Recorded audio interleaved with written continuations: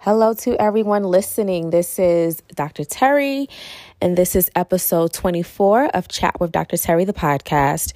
So I've entitled this episode, Avoiding Energy Suckers to Strengthen Your Boundaries. Recently on the Instagram page for the podcast, I, made a post just about different energy suckers, and I really wanted to be intentional about connecting that concept to boundaries. And so I'm hopeful that, what I present kind of makes sense to everyone and that you can kind of think about what your personal boundaries might look like and how you might implement some changes, ideally starting today. So I previously recorded an episode on boundaries about 2 years ago, and I recently re-listened because I wanted to revisit this topic. As I listened to that previous episode, I quickly realized that what I shared was a simple introduction, a simple explanation of the different types of boundaries, whether porous, healthy, or rigid. Though at the time, I felt that what I presented was useful, I'm hopeful that the ideas I present as I revisit the topic now can provide more depth for this concept of boundaries and how they're impacted by energy suckers. So to start, what are energy suckers? These are the people or things that do just that. They suck the energy out of you when you're interacting or engaging with them. What's difficult is that most of the time, these people don't realize that they're so exhausting to others, and they rarely realize the impact of their negative Debbie Downer energy. This could be, the person that's always complaining, that's negative about everything, or who always dismisses, help or feedback from other people. It's clear when you're around an energy sucker because you might quickly feel yourself becoming drained or frustrated or having an urge to get away and escape.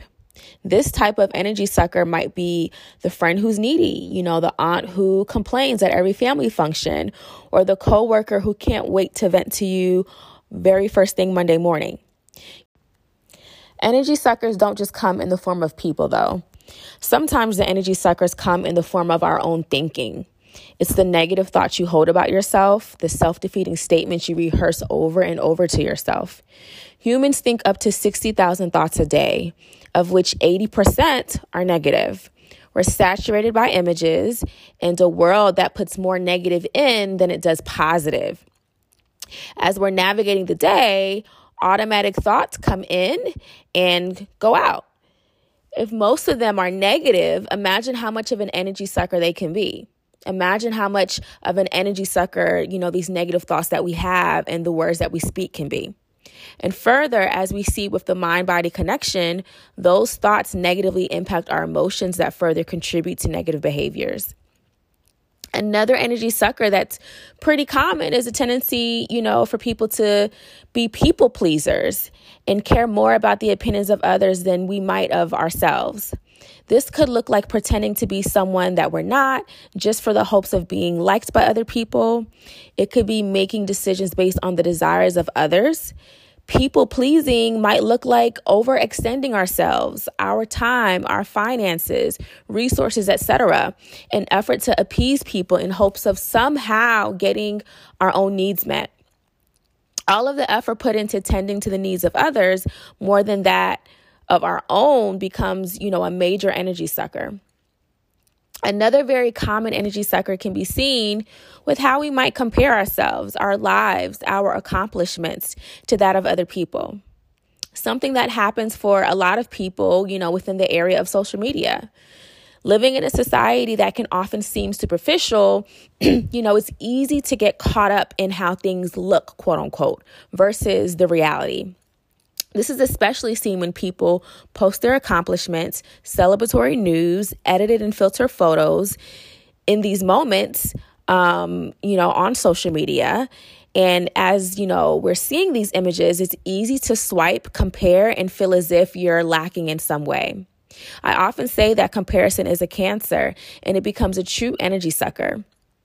With comparisons, not only is it not fair to yourself because you don't know if what you're comparing yourself to is someone's true reality, but it can become emotionally draining and exhausting to have the flood of critical thoughts that come, and the self-criticism leading to the insecurity and the sadness and jealousy that might follow, all of which are true energy suckers.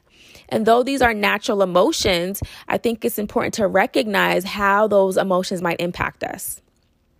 When you consider these various types of energy suckers, associating with negative people, firstly, or your own thinking patterns, like I just spoke about, or comparing yourself to others and the negative emotions it might bring, caring about what others think so much that you have to put up a facade and wear a mask to be accepted, all of these things encompass poor and unhealthy boundaries with ourselves and poor boundaries with others.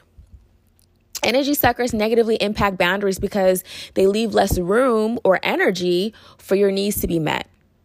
When someone has unhealthy boundaries, they're usually the yes man, quote unquote, being depleted due to attempting to appease others. Someone with unhealthy boundaries might look to others for validation versus being secure with themselves. Or on the contrary, having poor boundaries might look like not adhering to the boundaries set by other people. It could be overstaying your welcome, over talking someone and not respecting others' perspectives. It could be oversharing, etc. Poor boundaries are an energy sucker, but energy suckers further contribute to poor boundaries.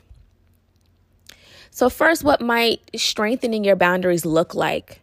The first thing that comes to mind for me is this idea of staying in your lane, realizing that you cannot control or dictate what other people do, and the only person you can control is yourself.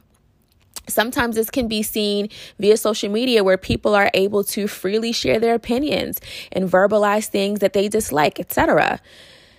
Similarly to what I mentioned earlier, if there's something posted or someone on social media that you don't like, you can simply unfollow. If someone makes you feel badly about yourself or creates this negative experience for you socially, you can easily block that person. Overexerting yourself or trying to get other people to say, be, and post what you think they should will only leave you drained and disappointed. So, a healthy boundaries is realizing that the only person you can be in control of is you. Secondly, another way to increase your boundaries, to make them healthier, is truly taking time to work on what, I like to describe as that inner work. Be it your self-esteem, being secure within yourself and further respecting yourself, your beliefs, being in tune with your feelings will help you know what your needs are and how to assert those needs to others. It's often when we're feeling insecure and unsure of ourselves that boundaries become skewed. Having a level of self-awareness and confidence in our desires can foster better boundaries. The next important way of increasing, positive boundaries is practicing this idea of giving yourself permission. Permission to assert your needs, permission to say no to things you don't want to do, permission to ask for help whether you feel it's deserved or not. It's giving yourself permission to recognize that having your needs met is just as important as the needs of others. An example of this can be seen with saying no to a request asked of you. When I'm able to say no, I am essentially giving myself permission to disagree or decline what was asked of me, and showing that my desire in this moment is more important than the request of someone else. That is essentially a healthy boundary. The fourth and last way of putting this into practice is just that, practicing. Practicing setting small boundaries and gaining the courage to set stricter, bigger boundaries is a great way of retraining your brain and really creating these new pathways in your brain so that your response to people, to things, and in life in general is healthier. To me, boundaries are something that should constantly be worked on.